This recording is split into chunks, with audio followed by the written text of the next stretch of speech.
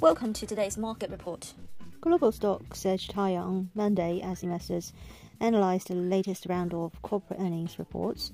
Meanwhile, the US dollar and Treasury yields rose following economic data that strengthened expectations the Federal Reserve will increase interest rates in May. After major US banks like JP Morgan Chase and Wells Fargo reported better than expected earnings last week, investors are now watching for results from Goldman Sachs, Morgan Stanley, Bank of America, and other regional banks. Other notable S&P 500 companies scheduled to report earnings this week, including Johnson & Johnson, Netflix, and Tesla.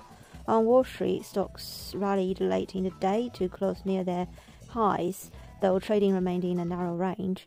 State Street fell 9.2%, its biggest drop since March 2020, following its quarterly results. The Dow Jones rose 0.3%, the S&P gained 0.33%, and the Nasdaq added 0.28%.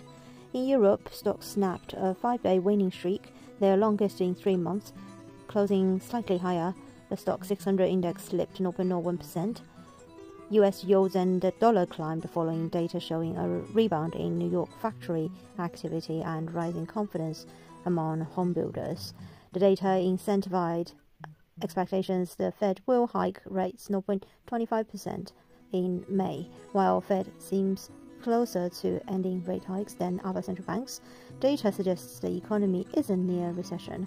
This gives the Fed room to continue tightening, and traders now see a 86% chance of May hike, up from 78% on Friday.